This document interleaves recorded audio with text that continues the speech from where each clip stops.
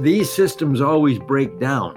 And the lesson is be prepared. And when you think about 2009, whether in Britain or the Europe or the United States, people were totally unprepared for what happened. You know, did you have adequate deposit insurance? Were you playing war games between the central bank and the treasury about who does what when? You know, all of this kind of stuff just in many countries was not there. Do you have adequate debt resolution procedures? I mean, all sorts of studies, the OECD, the BIS, the G30, you know, we don't have adequate procedures for resolving debt problems, either at the corporate level or the household level or the sovereign level.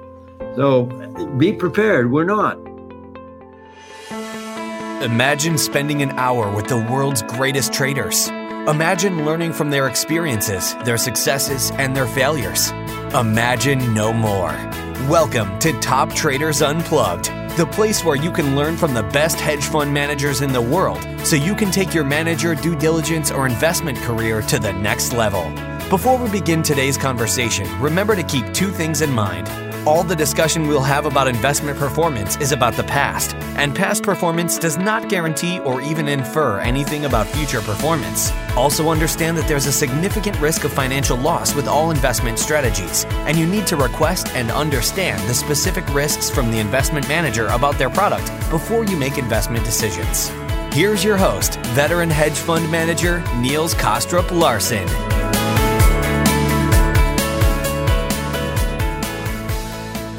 Welcome back to another conversation in our series of episodes that focuses on markets and investing from a global macro perspective. This is a series that I not only find incredibly interesting, as well as intellectually challenging, but also very important given where we are in the global economy and the geopolitical cycle. We want to dig deep into the minds of some of the most prominent experts to help us better understand what this new global macro-driven world may look like.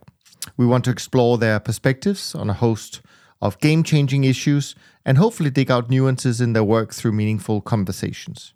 Please enjoy today's episode, hosted by Alan Dunn. Thanks very much for that introduction, Niels. Today I'm delighted to be joined by a really great guest. Today we have the economist William White joining us. Bill has worked as an economist, a policy advisor, and a policymaker in a career spanning multiple decades. He's probably best known from his time at the Bank for International Settlements in the 1990s and the 2000s, where he was head of the Monetary and Economics Department and oversaw the publication of the widely read and prestigious BIS annual report. Bill, it's a great pleasure to have you join us today from Toronto. How is all on your side? Oh, I'm just fine, actually. It's a pleasure to be here, Alan. Well, as I say, Bill, you've had an extraordinary career in economic circles spanning multiple decades. If you could, would you please give us a brief introduction to your career and the highlights before we delve into the conversation? Well, I guess I come from a very small town in northern Ontario, only 10,000 people. So the defining moment was when I decided that I had to leave town to really do stuff that was of interest to me. So I got a scholarship and I went to the University of Windsor in Canada. Then I got another scholarship and moved to Britain. I did a PhD at the University of Manchester. And then I had 3 years at the Bank of England. Went back to Canada, 22 years with them. Then went to the Bank for International Settlements, as you've noted, in Basel, and I was 14 years there. And then I had 10 years at the OECD. So I've effectively I've retired 3 times, but it doesn't stick. So I'm continuing to be very active in the economic scene. Yeah, I was going to say, by the looks of it, you continue to be pretty active in terms of writing and speaking. So clearly you haven't retired yet. Bill, you probably came to prominence with me probably about 10 years ago when you wrote a paper about ultra-easy monetary policy and the law of unintended consequences. And it was all about, exactly that everybody in the economic world was focused on QE and the potential benefit that it may bring. But this paper looked at maybe some of the unforeseen potential consequences that may arise from that type of policy. Can you give us a bit of a sense on what was your thinking, what prompted you to write that paper? And I guess looking back now, a decade on, do you feel a lot of that played out, or it played out to an extent, particularly when you look at things like we're seeing now in the gilts market in the UK and very notable dislocations as some of these low rates are being unwound? Yeah, well, I guess the reason why I wrote the paper, I think it was around 2012 or 13, something like that, was that what I was observing was that the central banks were basically conducting the same monetary policy after the crisis that they had been conducting before. And the worries that the BIS had expressed, and I personally had expressed prior to the crisis, was that monetary policy was too easy and that it was creating all sorts of problems in addition to the potential for raising inflation.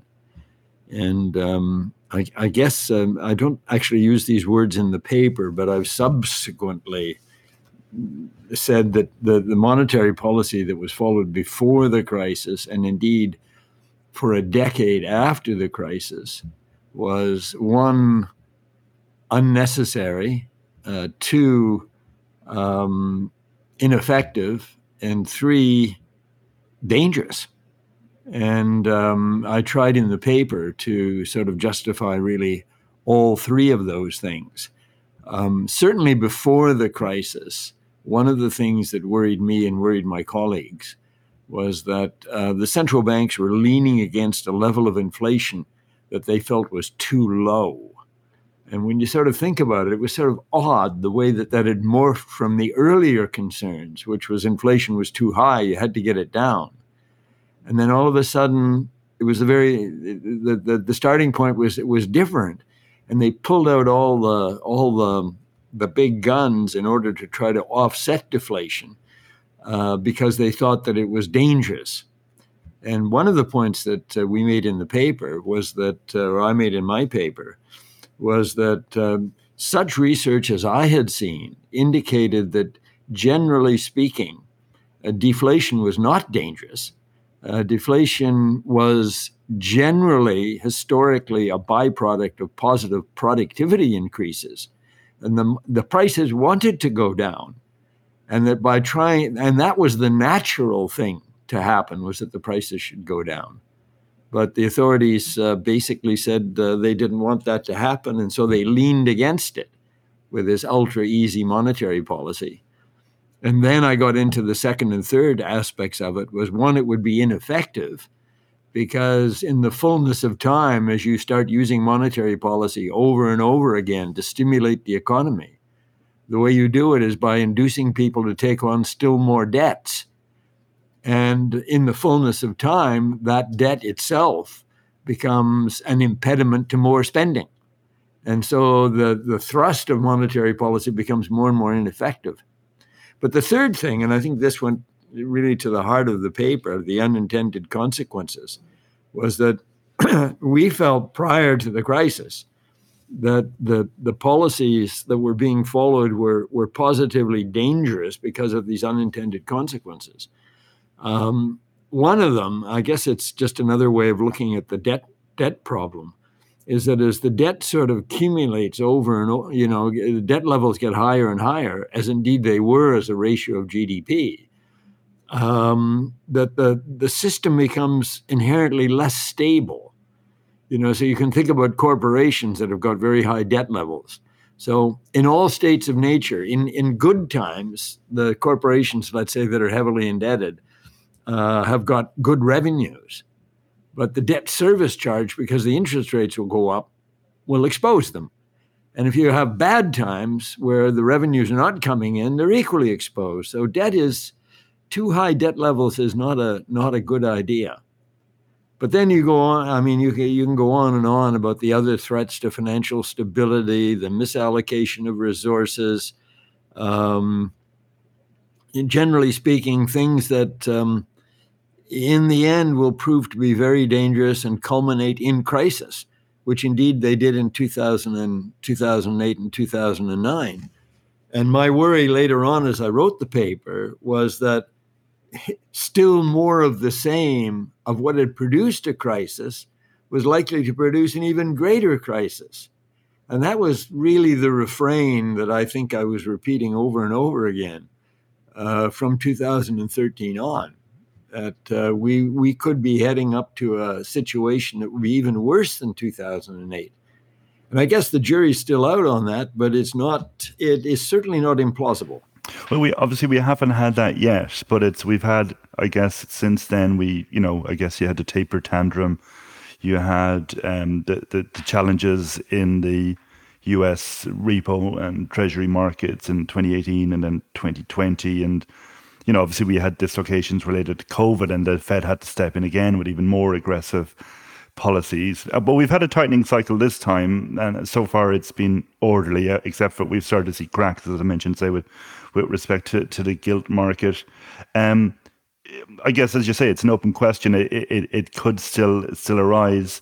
When you look back, I bet the point about inflation, and a lot of people said QE would lead to inflation, and it didn't. But now we've had inflation now. But again, it's still, I suppose, with all of these things, it's very hard to disentangle the different effects. Do you think that QE prolonged period was a contributory factor, or was it more the supply side challenges we've had recently, or more the fiscal stimulus we had in the last couple of years that has driven the inflation rise? I think the central banks played the question, what's caused the rebound in inflation? I think it is very complicated. There are elements on the demand side, on the supply side. But as Milton Friedman once famously said, inflation is always an everywhere monetary phenomenon. Well, in the longer run, that's true. And in that sort of sense that the central banks are ultimately responsible for inflation, I would say they bear a significant amount of the blame for this. You just have to look at what they did, which was extraordinary, even by the standards of 2008. You look at the implications, for example, for money supply, for M3, where you were running in sort of growth rates, I think in the US of between end of 2019 and May of 2022, M3 in the US grew 42%, it grew 22% in the UK, 21% in the Eurozone. You look at numbers like that, and you really have to sense that somehow this was too much of a good thing. And I worry that that what they have been doing is actually, it could well lead to inflation getting out of control. I think there's little doubt that when I look at central banks' behavior over the course of the last 20 or 30 years, to me, it seems what they have fundamentally misunderstood is the importance of supply-side shocks. And I guess I would contend, and I think I do it in that paper that you referred to, but certainly in many others, I would contend, and the BIS has long contended, that the deflationary pressures that we faced really since the turn of the millennium owe as much to positive supply side factors as anything else. So you had sort of China and India and Eastern Europe all coming back into the global trading system, essentially sort of adding, billions of new workers to the sort of the tradable part of the global economy. And then you had the demographics in the Western countries, which are very favorable, the baby boomers coming through, et cetera. And these positive supply side shocks were basically trying to drive prices down. And failing to see that, as I said earlier on, the central banks leaned against it because they felt it was dangerous, and I thought it was not. They leaned against it, and they created many of these problems that we currently have. Well, they've made the same kind of mistakes in the course of the pandemic, like in the first instance, suggesting that that the supply side effects would be less than the demand side effects, the negative effects, so that we needn't worry about inflation. And of course, the supply side effects have proved to be much more much larger, longer lasting than they'd expected. The decision, or at least the assertion in the United States, and I think elsewhere, that the supply shocks would be transitory and that you needn't worry about them. And I think it really has allowed a momentum to build up on the sort of wage price side that is now going to be harder to resist than previously. And I worry, too, that the central banks are not sort of underestimating both the diversity and the magnitude of the supply side shocks still to come. And I could give you a list here of 6 or 7 different things that one sort of wants to worry about, or I think you should worry about. The pre-pandemic resource misallocations. I talked about that earlier on as one of the unwanted side effects, that you actually have negative effects on your supply potential. That is still going to be playing out as we go forward. If the tough times come and the bankruptcies rise, then we'll start to see the implications of those pre-pandemic resource misallocations. I think that there are forces there that will cause prices to go up. We've got all the sort of the post-pandemic hysteresis stuff that's still playing out. When you think about China and the zero COVID policy, and are there reliable supply chains? And as long as it continues, the answer is there aren't. You're looking at things like long COVID, which has reduced the part rate in both the US and the UK, as far as I know. We've got population aging. Charles Goodhart and his colleague Pradhan written a whole book about that the demographics was pushing prices down, and now the change in demographics, aging, and a lower participation rate is pushing everything in the opposite direction. We've got climate change, and whether you look at adaptation or mitigation, this is going to be very costly and push prices up. Certainly is going to cause big sort of resource problems in the sense of demand might be greater than a reduced supply. Commodity prices, I know people say the super cycle is behind us, but we're moving into a world now where we're moving out of fossil fuels into a new era that's going to be characterized by heavy dependence on metals. You start thinking about all of the stuff that needs to be done to green, electrify the economy. Copper's already, copper inventories are already sort of very, very low. We got a massive increase in demand coming down the road. And then lastly, this deglobalization business, the impact of the shock from Russia is a very, very, Russia's little compared to China and is not integrated into the global supply chains the way that China is.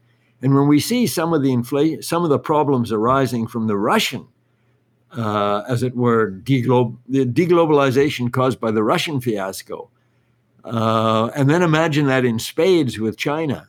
So I think there's a lot of these things coming down the road that the central bank should be more cognizant of and more worried about. But failing to see the supply side stuff, this has just been a recurrent problem for decades. Yeah.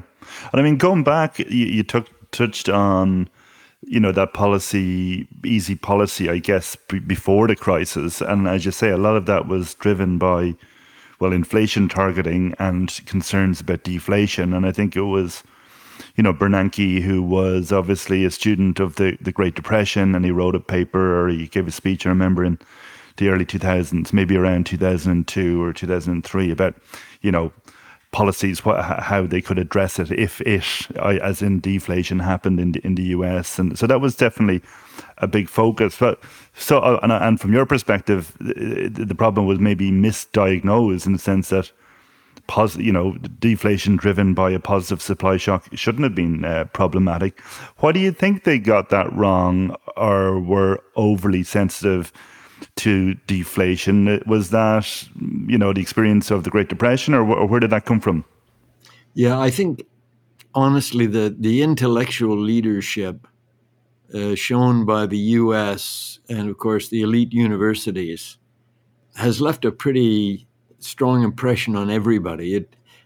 So the sort of what the Americans were thinking tended to sort of guide everybody else's thinking. And I think the definitive historical experience in the U.S. was the Great Depression.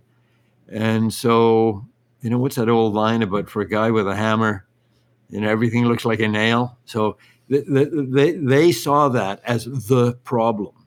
The Germans, of course, their defining historical moment was the hyperinflation. So they tended to have a very different view about what the underlying problem was. But I think the American view has become the more dominant one. And as I said earlier on, there have been studies, not least of which at the BIS, but there was a paper, Atkinson and Keogh, I think, in the American Economic Review a few years ago, that basically indicated that the Great Depression in the U.S. was unique. That it was the only time when there was a significant reduction in real output that was associated with deflation. That most historical periods of deflation have been driven by positive productivity growth, so that the prices were going down. And there's quite a literature on all of this too, well summarized by a Hobart paper by George Selgin from the Cato Institute, which I think was called Less Than Zero. And George goes back and looks at all of that literature. And when you sort of think about it, you've got, productivity is going up, so real wages have to go up. And then, in a sense, you have a choice. Do the real wages go up because real wages are W over P? Do real wages go up because W goes up? Or do real wages go up because P goes down? And there was a big discussion of that was just totally forgotten. And even worse, in a sense, the idea that it's easy enough to understand after the experience of the inflation of the 1970s and hyperinflations everywhere else why inflation is bad beyond a certain point. But the arguments for deflation being bad are much less strong. And I do think that getting drawn into that was a fundamental mistake. But it goes back again to, as it were, the credibility of different people, and the Americans, I guess, with, having the big universities and the big economists basically held the intellectual high ground, and they brought everybody else along with them, wrongly. Yeah.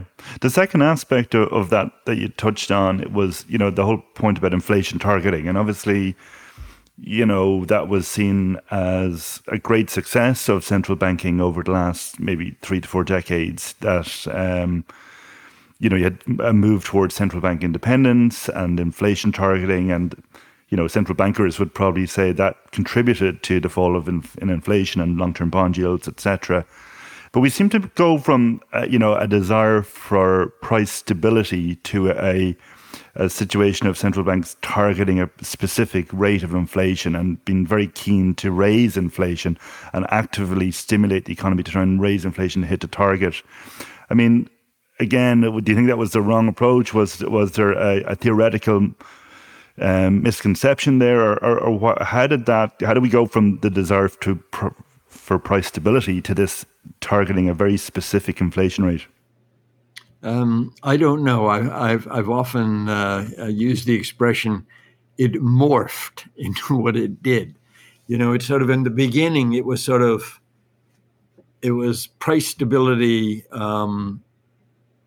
is necessary, to becoming price stability is sufficient to ensure macroeconomic stability. And therefore, if you've got price stability, you can, in a certain sense, get away with whatever kind of policies, stimulative policies, because everything's going to be okay. But as I pointed out in a paper I think I wrote in 2005 called "Is Price Stability Enough?" When you look at history, okay, there was no inflation in Japan prior to the Japanese crisis. Okay? There was no inflation in Southeast Asia before the Asian crisis. There was no inflation in the United States before the Great Depression. So how this idea that really bad things can't happen if you've got price stability, how that idea came to be so well established sort of beats me. This isn't the realm of this is not the realm of economics. This is the realm of psychology.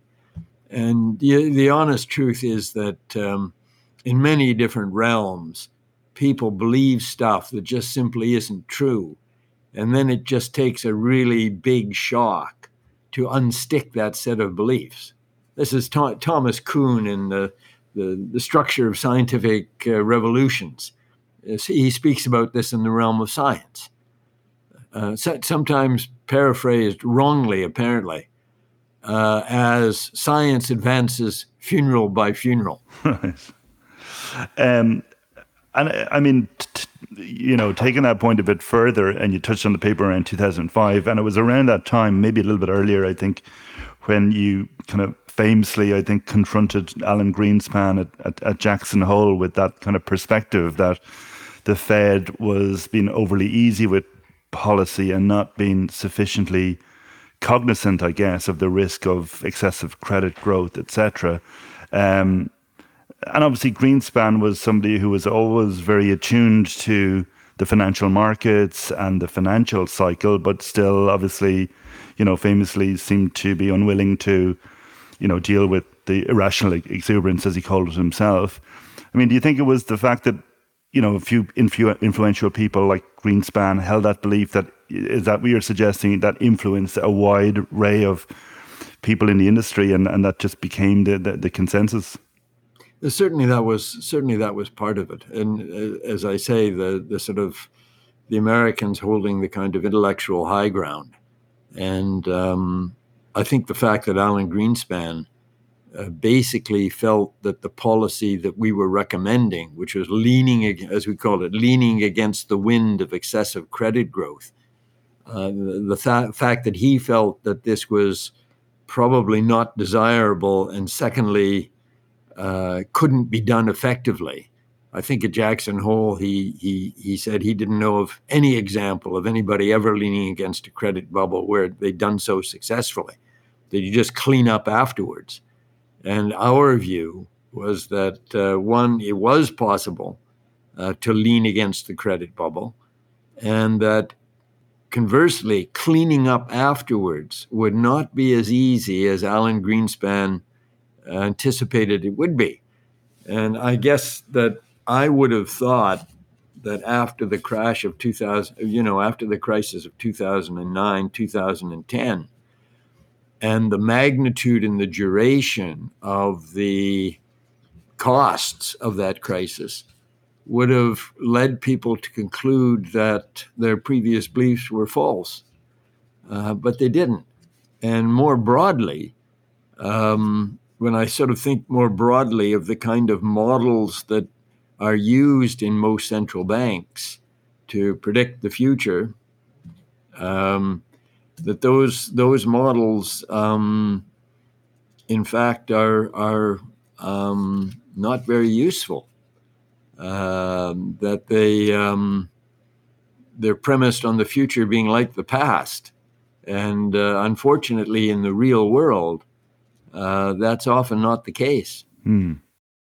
So, I mean, from your perspective, if you go back to that period, 2003, say to 2007, obviously we were in the midst of a Fed tightening cycle, but it was very gradual and very well telegraphed. It was, 25 basis points at every meeting. I think at least it felt like that. So would it be? I mean, it would have been more like what we're seeing now in terms of 75 bips rate rises. Is that what would have leaning against it looked like, or what would it have been? Yeah.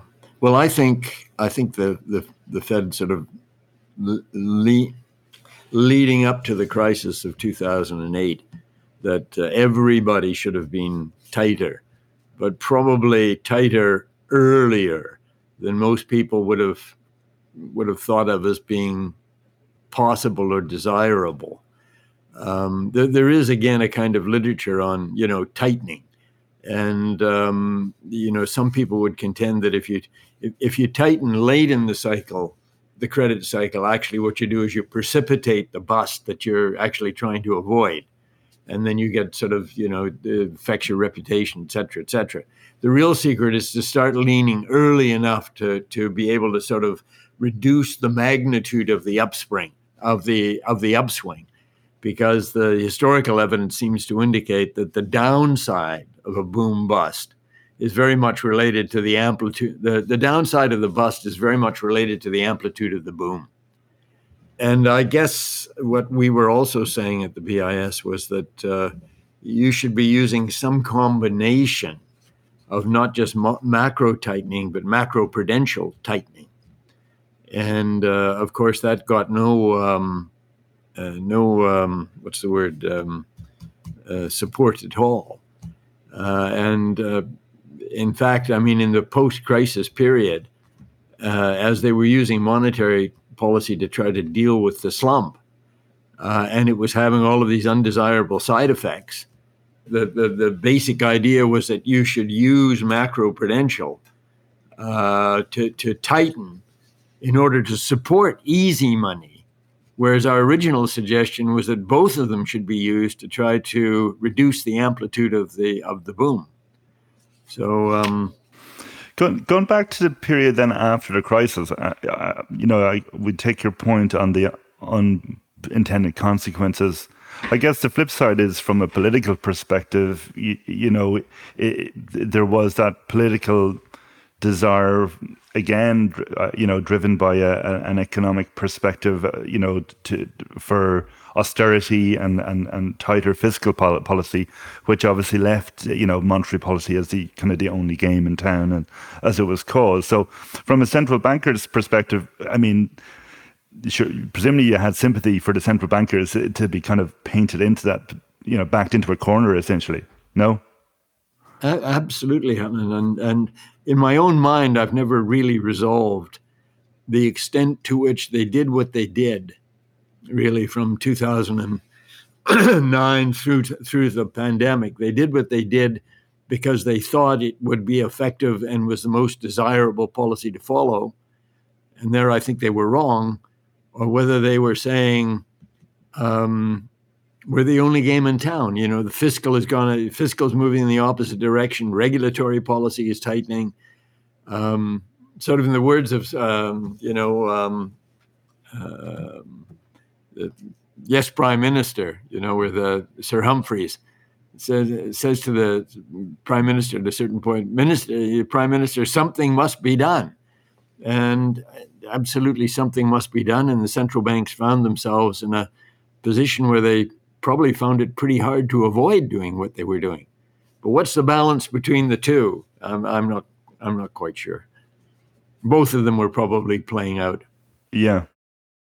So bringing that up to the current day, and I guess, thinking about all of that, we're into a point where, again, policy was probably too stimulative, and the easy policy maybe addressed too slowly, I guess, would probably be the market consensus. But now central bankers are catching up and getting ahead of it. I mean, from your perspective, is that the right policy that we're seeing now? Or given what you're saying about supply shocks, I mean, do we just have to accept lower growth going forward? Or what's the best way to calibrate policy in an environment of more constrained aggregate supply?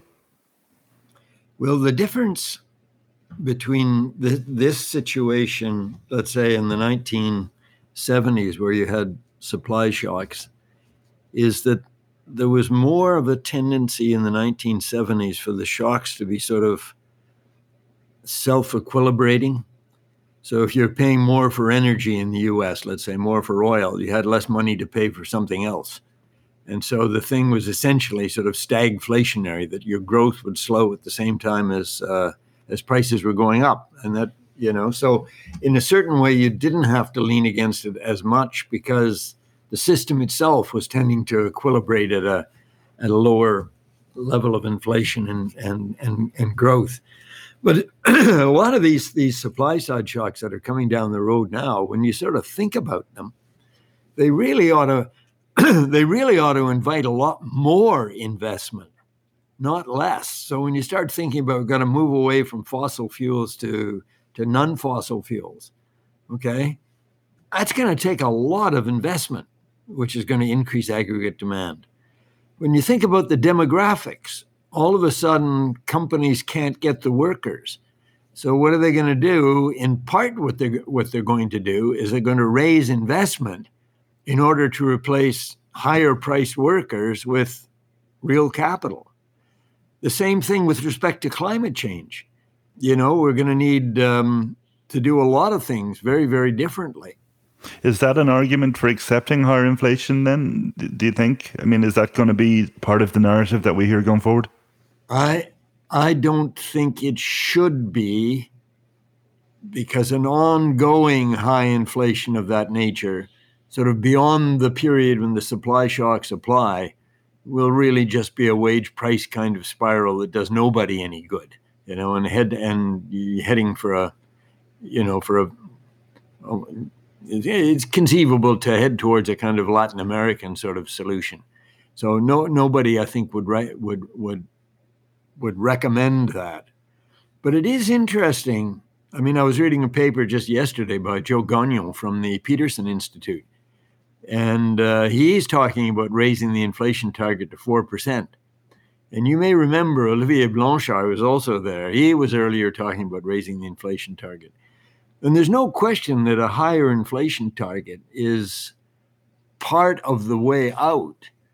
And indeed, it's not impossible that, in fact, that the central banks will say that they're going back to 2%, but in reality will pursue policies that are sort of not so tight and might be more consistent with 4%, because they recognize that one way to get out of a debt problem, which is the kind of problem we have, one way is to just inflate it away.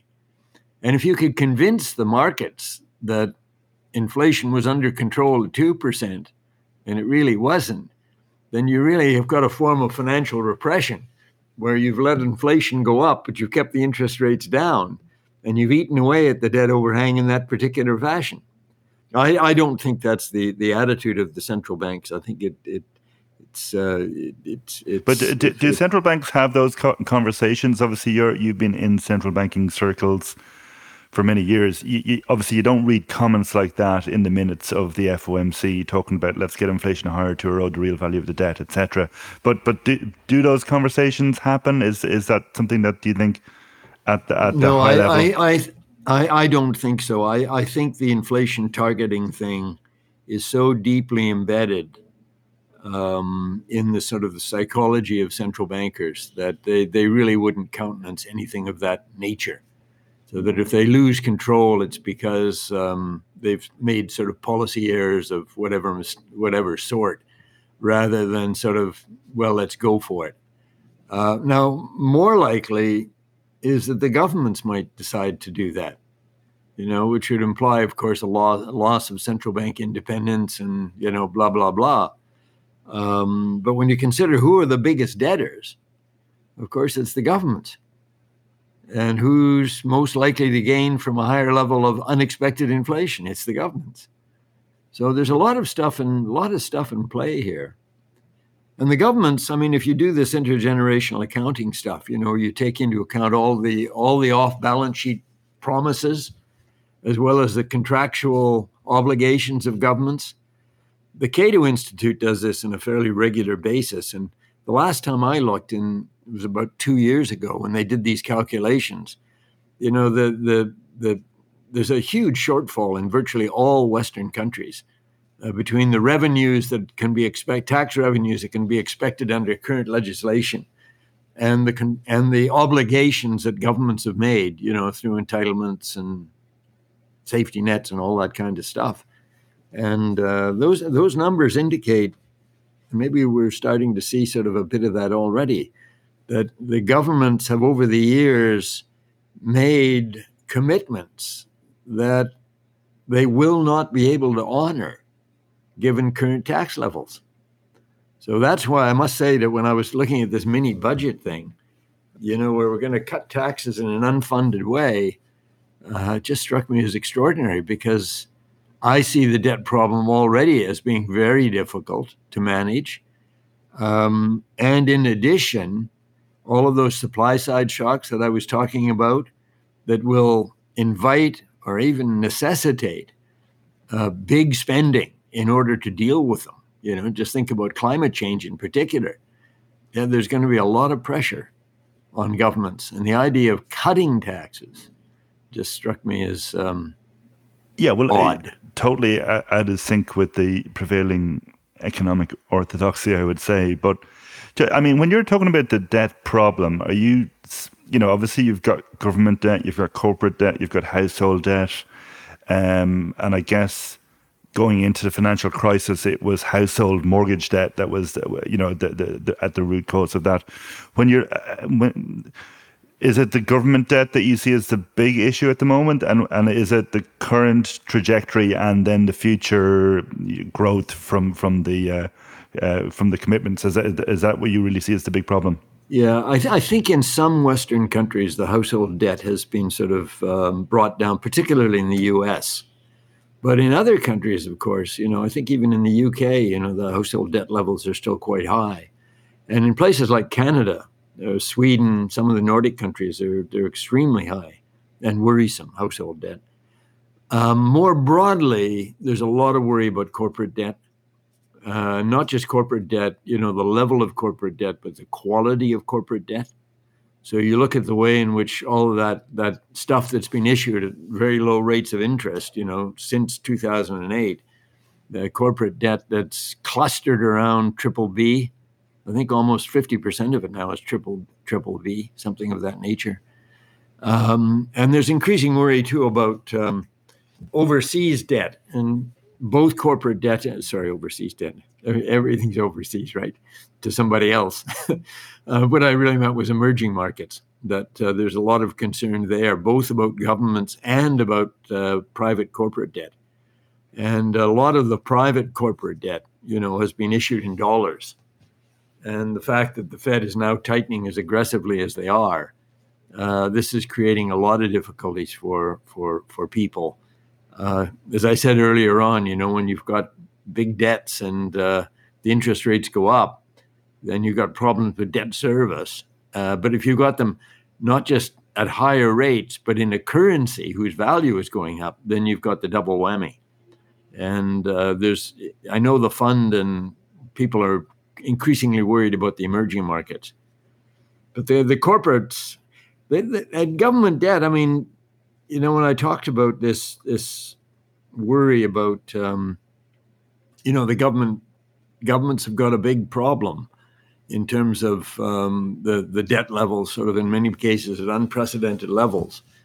And there will be a great tendency to turn to the central bank. And of course, another problem associated with what the central banks have done over the course of the last decade or so, and particularly since the pandemic, let's just focus on it particularly since the pandemic, the massive increase in the size of the central banks, at the same time as we've had a massive increase in government debt, the stock of government debt. It's not hard to think about it, although the central banks will deny it. But it's not hard to think about it as being, well, the central banks have actually financed that big increase in the government debt. And then it's just a small step further to go to say, well, that's what they did do, and that's what they will do.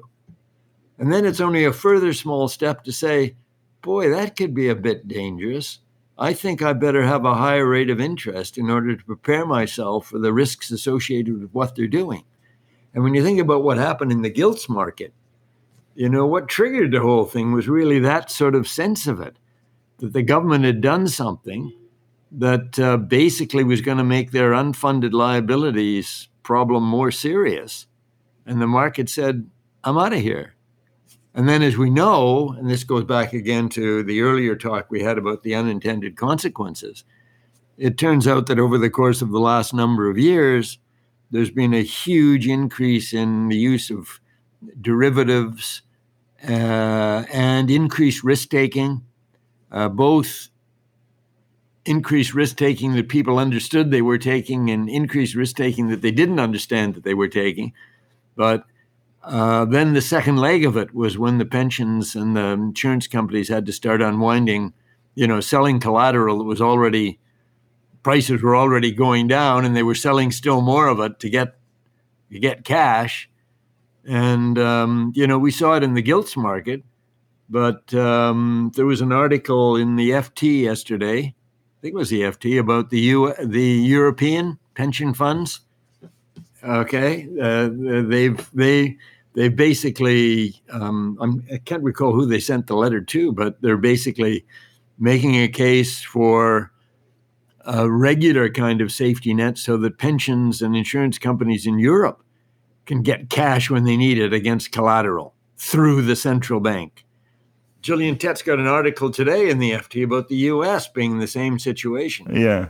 I mean, the Bank of England did bring in a new liquidity facility, I think, to facilitate that. But as you say, these are all the kind of unintended consequences that people hadn't anticipated. So, I mean, how do you see that playing out on a multi-year basis? Is it that we see higher bond yields over time because of those liabilities and the increased spending? Is it, we touched on how we might see a tolerance for higher inflation and financial repression. Is it that we see periodic debt crises or you're kind of flagging risks, but how can you paint a picture of how it might play out on a multi-year period? Well, let me just sort of say something about the system.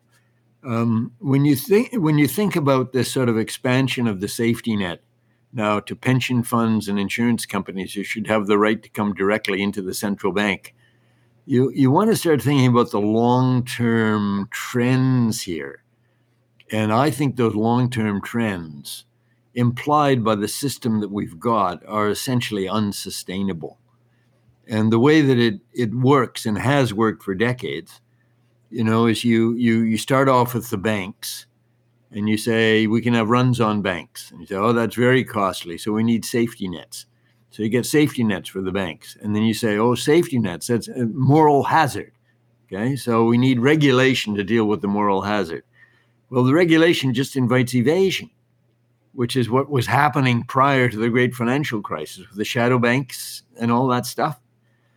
And then you start saying, well, we need, now it's the secondary banking system or the shadow banking system that needs support, and they're subject to run. So now we need safety nets for them.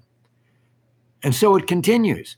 And what we saw, trying to get my crazy set here, where the Fed first sort of bailed out the bank holding, first it was the banks and then it was the bank holding companies. And now more recently, it's been the buyer of last resort. Okay, some people say the market maker of last resort, really the buyer of last resort. And there's anticipation here with this pension fund, et cetera, et cetera. There's just another step, so that in the end you wind up with a safety net for everybody and moral hazard for everybody. And so I don't know. I think we should be thinking.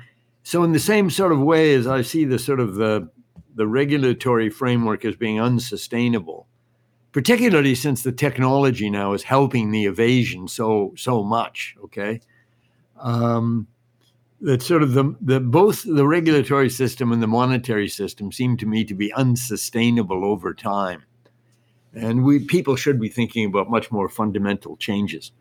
Anyway, that aside, where do we go from here?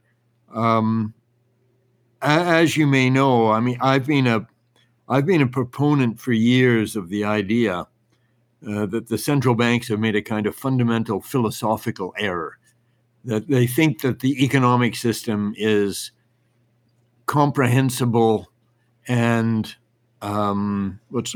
manageable, that they understand it and they can control it. And the actual reality is that the economic system, like many, many others in nature and society, is what they call a complex adaptive system. And these systems break down all the time, and they often do so at tipping points, And so the future is essentially unknowable. And I can tell you a story. Indeed, economists have been telling these stories about why you might expect debt deflation. I can tell you a story about why I expect debt deflation at this moment. And economists have for years and years been telling you stories about how you get very high inflation and hyperinflation. And I can tell you a story along those lines too. Going forward, I guess my sense of it is that these inflationary shocks will, in fact, drive us into a recession and perhaps even a relatively deep recession. What will happen is that I've said earlier on that deflation is not a dangerous thing. It's only, let me qualify this, it's only... when it's driven by a positive supply shock, yeah. Yeah, it is a dangerous thing when you have, through your own policies, generated a level of debt that is going to be a burden on everybody. Okay, and so it's easy to tell an Irving Fisher kind of story, debt deflation from the 1930s. It's also not hard to tell a story of very aggressive fiscal and monetary policy resistance to that, basically causing expectations of inflation to come totally unstuck. And then you've got a world in which there was a very famous article written by Wallace and Sargent back in 1981, I think, which was called Some Unpleasant Monetarist Arithmetic. And basically, the prevailing belief at the time was that if you kept the money supply under control, there'd be no problem. And what Sargent and Wallace pointed out was that if the fiscal thing was not under control, that attempts by the monetary authority to keep the money supply under control would basically explode.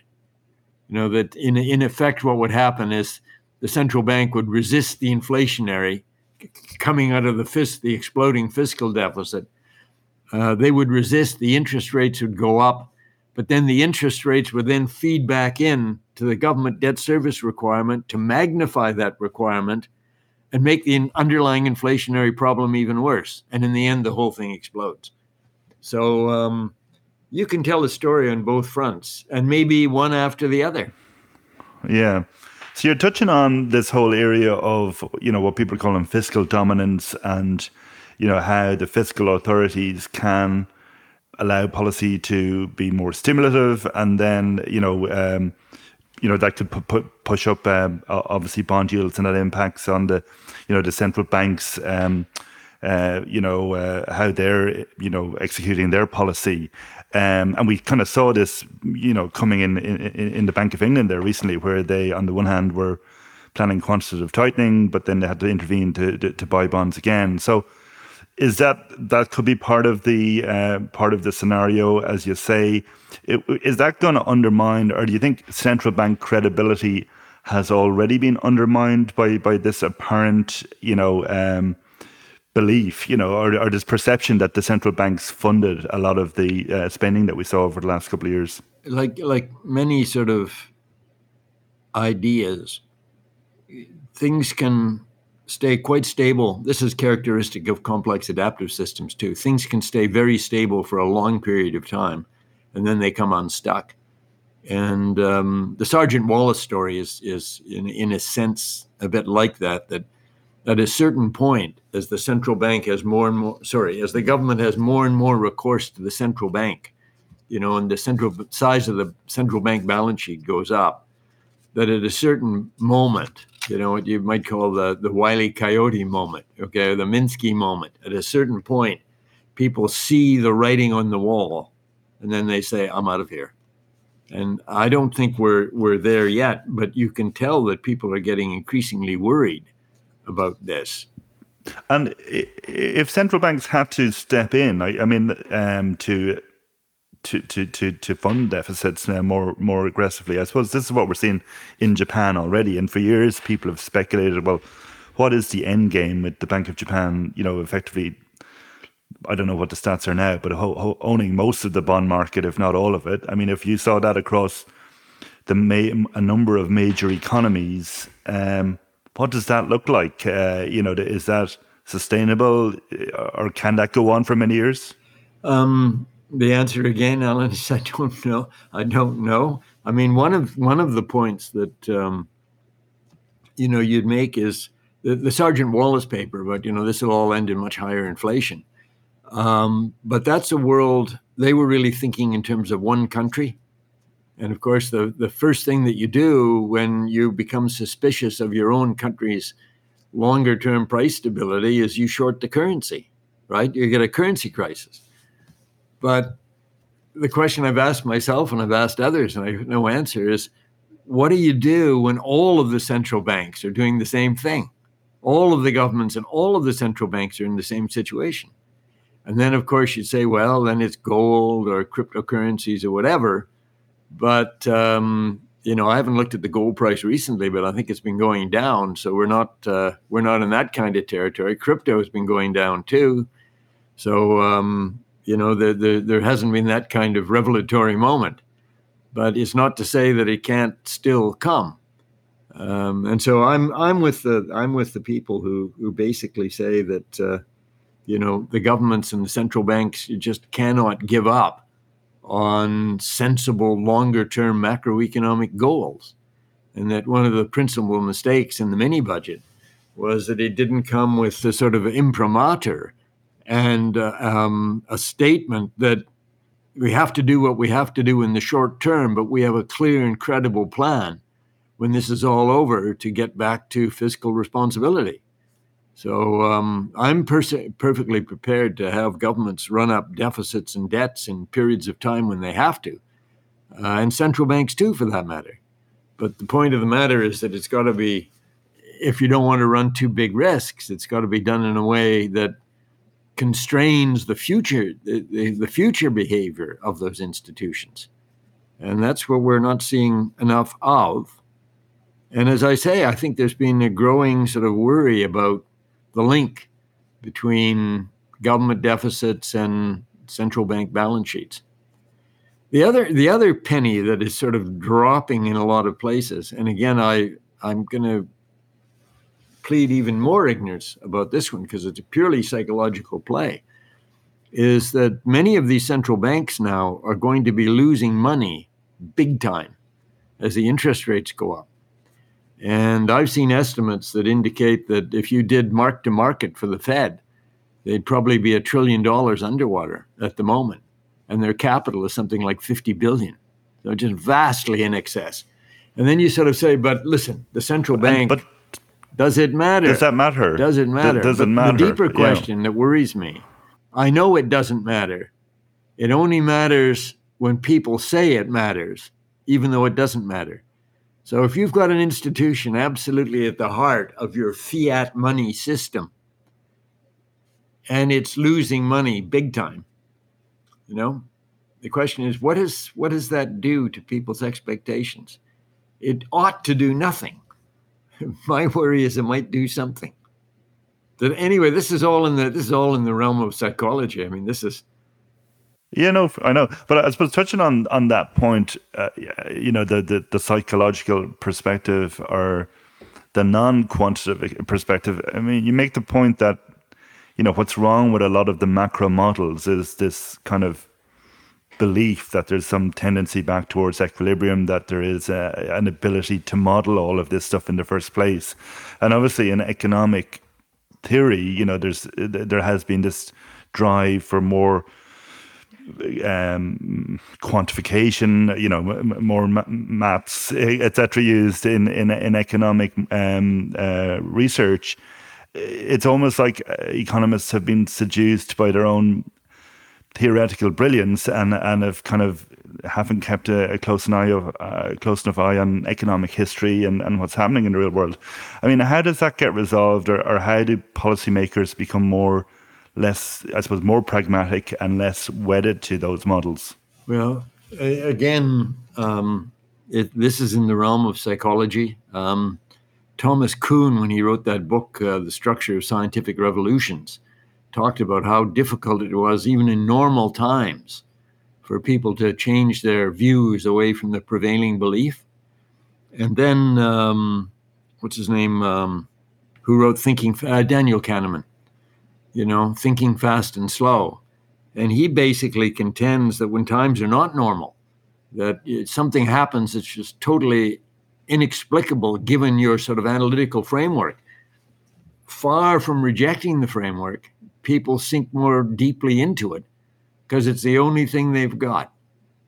And that may be sort of some of what we've been seeing. How big a shock will be required to sort of change the way people think about their analytical frameworks? I don't know. As I say, with some of the widely used models, these so-called DSGE models, crises of the sort that happened in 2008 couldn't happen. And if something of that magnitude did happen, the system would very quickly go back to equilibrium of full employment and whatever inflation target the central banks wanted. Well, both of those things, the crisis that couldn't happen did happen, and the crisis that should go away didn't go away. And yet, still, people are writing articles based on the same kind of premise, using the same sort of frameworks. Now, I'm sure that the central banks have always been sort of pragmatic, and their policies have not been driven by, specific individual specific models. But that sort of framework of it'll sort itself out, I think, has not sort of really, really gone away. Yeah, I think it's fair to say that the mainstream consensus view is still that the easy monetary policies after the crisis was correct. Martin Wolf did a review of two books, Edward Chancellor's book On the Price of Time, and Edward Chancellor has been on the Top Traders Unplugged podcast, and I contrasted that with Ben Bernanke's book on 21st century monetary policy. And Martin Wolf came down very strongly on the side of Ben Bernanke's perspective was correct and Edward Chancellor's was incorrect. And he does give you a little bit of kudos in his article about correctly predicting some financial crises along the way, but by and large doesn't appear to have accepted that argument of the pearls of easy money. And I suppose part of that comes from a well-meaning approach. If you think about it, like the whole point about the easy money, even Greenspan in kind of the 04, 05, 06 period, was the belief of being able to keep unemployment low and extend the benefits to more people. We had the same in 2019 with Jerome Powell. This was the best labor market in generation. So in a sense, it's well-meaning policy, but it still seems to be the consensus view that that it was the right policy. Even Paul Krugman, I've seen writing recently, arguing that policy was maybe too tight for some of that period. So yeah, it seems like it takes a lot to change people's perspectives on that. I have no idea when that turning point will come, if ever. But as I've tried to express, my concern is that simply more of the same of the kind of policies that we have been following it seems to me that it makes the objective situation just more and more dangerous.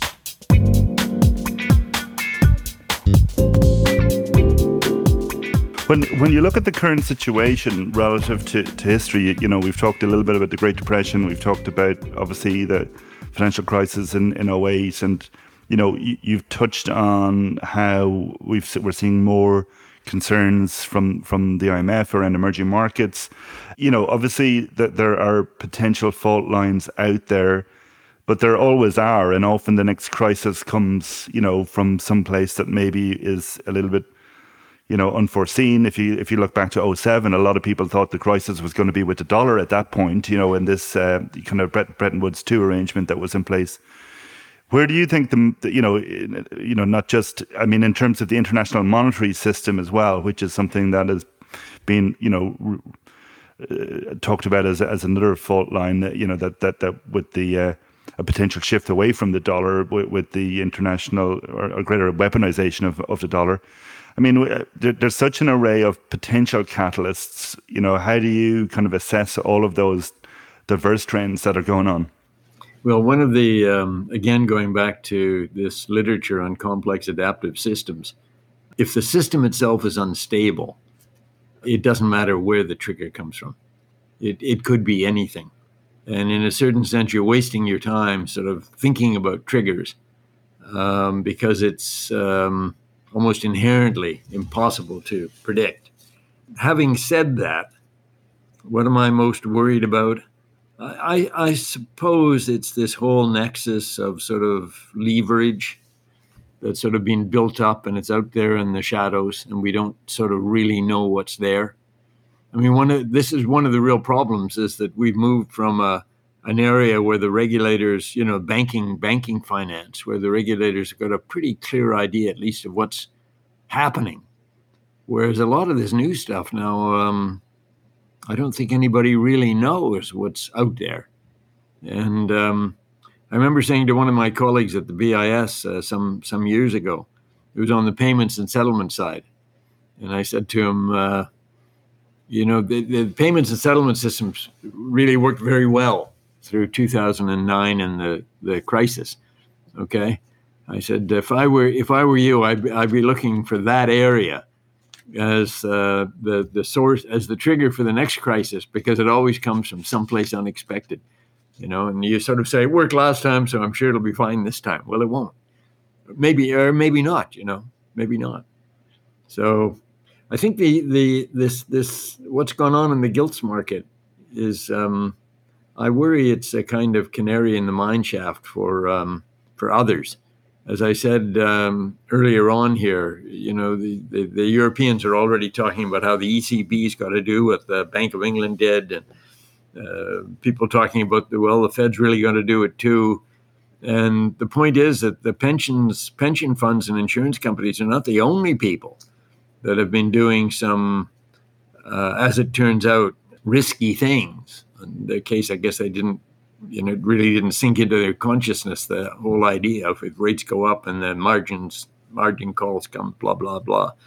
But there's a whole lot of other people that have been given the incentive by these very low interest rates and easy availability of credit to do a lot of silly things. And one part of it is all of the money, for example, that's gone into companies that have not been whose business model is not profit today, it's market share.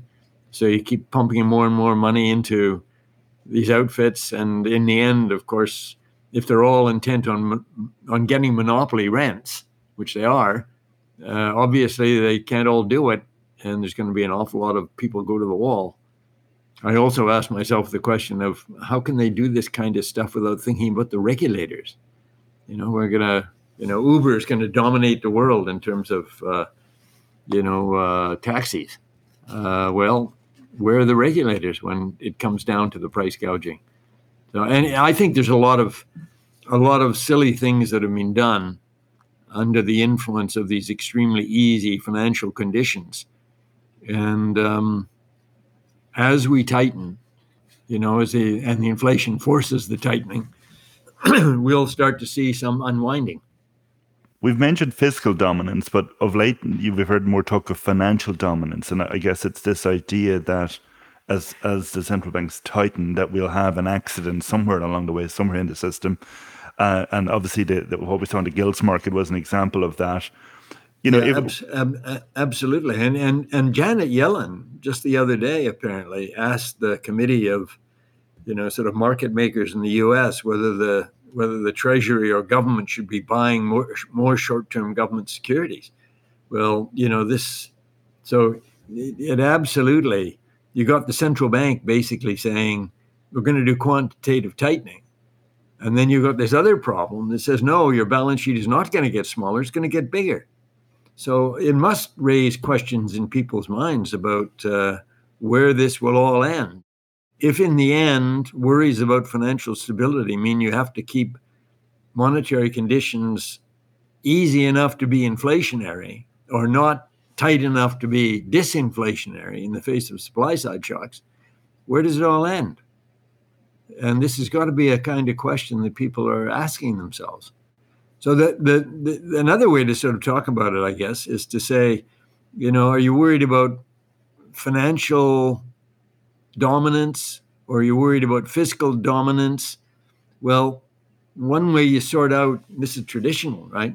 One way you sort out financial problems is the government pays for them. But that just turns private sector debt into public sector debt. And then, so the two of them are closely linked. Okay? And both of them are not good for a non-inflationary future. No. Before we close up, I just wanted to get your perspective on Europe. We haven't talked much about Europe, but I mean, Europe is obviously unique in the sense of not having a single fiscal entity, but we've seen steps towards kind of mutualization of debt in Europe in the last while. Is that the trajectory of travel, do you think, going forward? Or do you think the structural issues with the euro are going to reemerge? Is that obviously one of the possible fault lines that we may face in the next few years? Or how do you see the strains in that we're talking about playing out in the European context? Well, it's certainly changed a lot the last little while. I mean, the willingness of the Europeans to countenance much larger fiscal deficits on the part of member states, to countenance the issue of $700-800 billion worth of euro-denominated bonds guaranteed by the center. Okay, this is all brand new, and in a certain sense is welcome, because I think in the sort of the aftermath of the great financial crisis, that the degree of austerity demanded on some of the countries was excessive. But anyway, that I think is welcome, but it is, again, I mean, it's back to the moral hazard question, that as long as the countries, for example, let's say Italy is a good example, are using the funds available in a sensible way to provide long-term structural stability, that's good. But if they're not, then it's not so good. And I was sort of pretty unhappy when Mario Draghi resigned, because it seemed to me that he was following some pretty sensible policies, that were really focused on the long-term structural reforms that Italy needs to increase growth. But where that's all going to go, there's a political dimension there that I'm not an expert in at all. One thought, though, that did occur to me is we talk about the future of the dollar.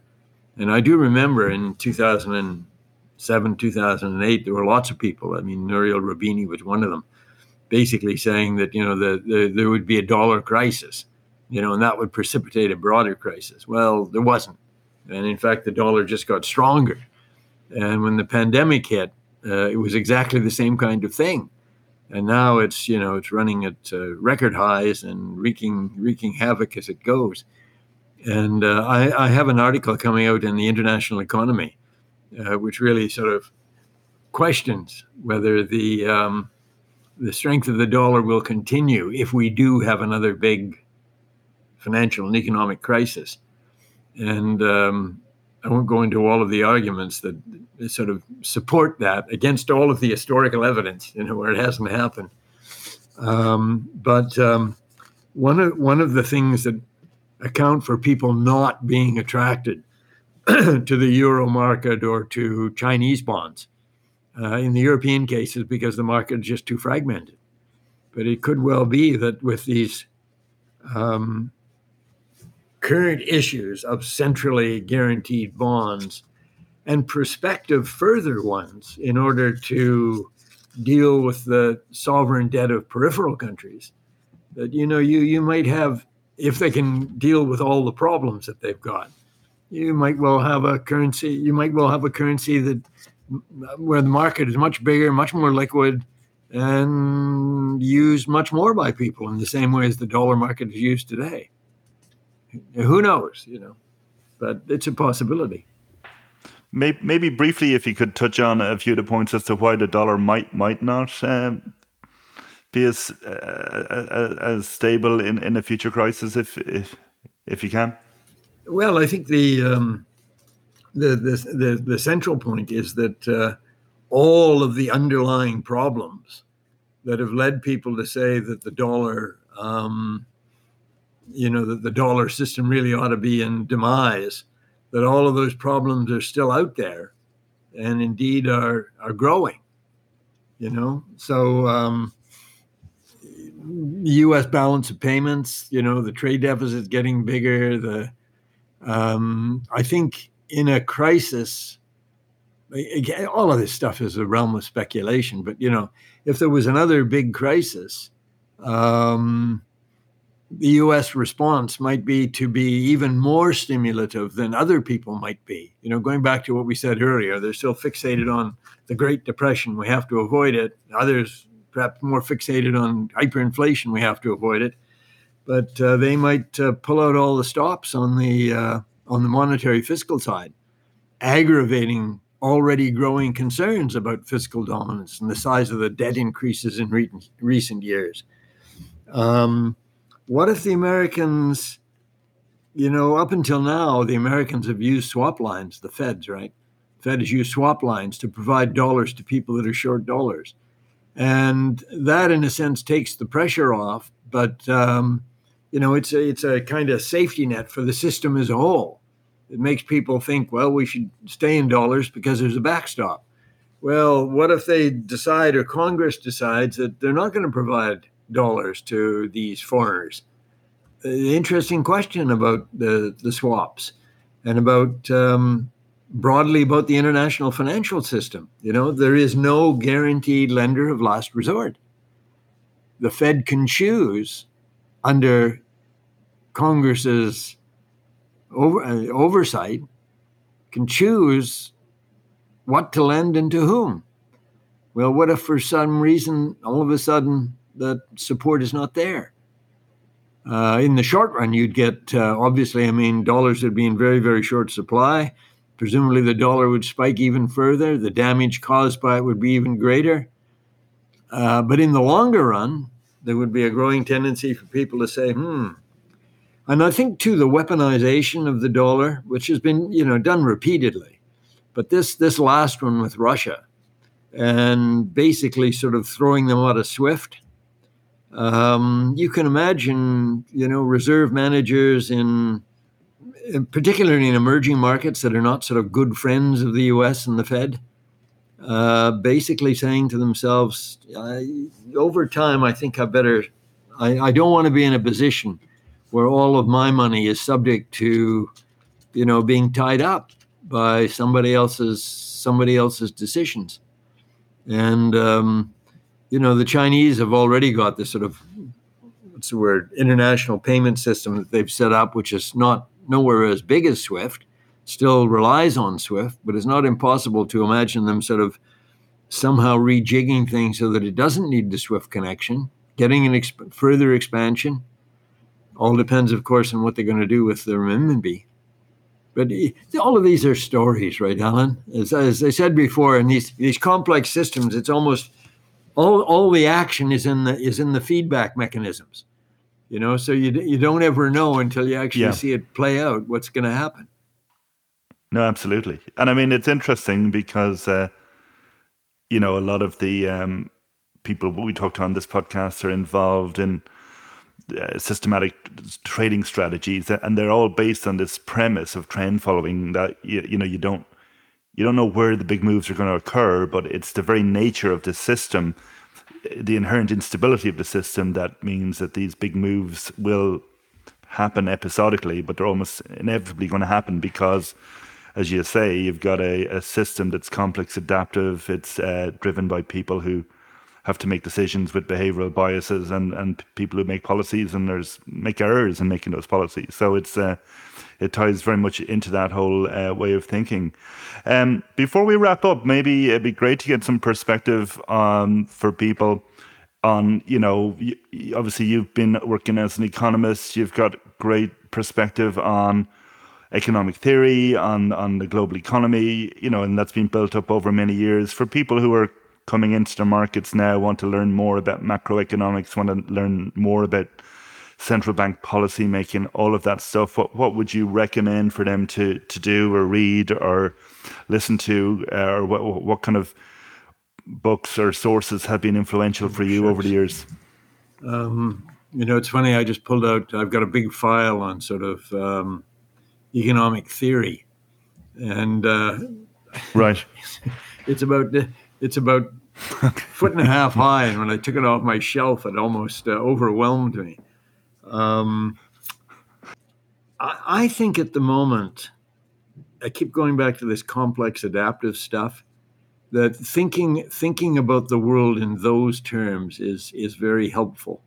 And there's a book that came out about a year ago, I think, published by the OECD under there's a group there called the Secretariat responsible for what they call new approaches to economic challenges. And the whole thing was really based on really the underlying aspect of it is it's complex and adaptive. And there's all sorts of lessons that you can learn from that. So the OECD published a whole book with a lot of, real heavy hitters talking about the kind of insights that they had about the financial system and how it operates. And I'd recommend that to anybody. I had a chapter in it myself, which is called Simple Lessons from Macro Policymakers from Embracing Complexity. And the irony of it is that you at the conceptual level, you say the economy is complex and adaptive, okay? The irony is that there's some very simple lessons that come out for policymakers from just accepting that. And there are things like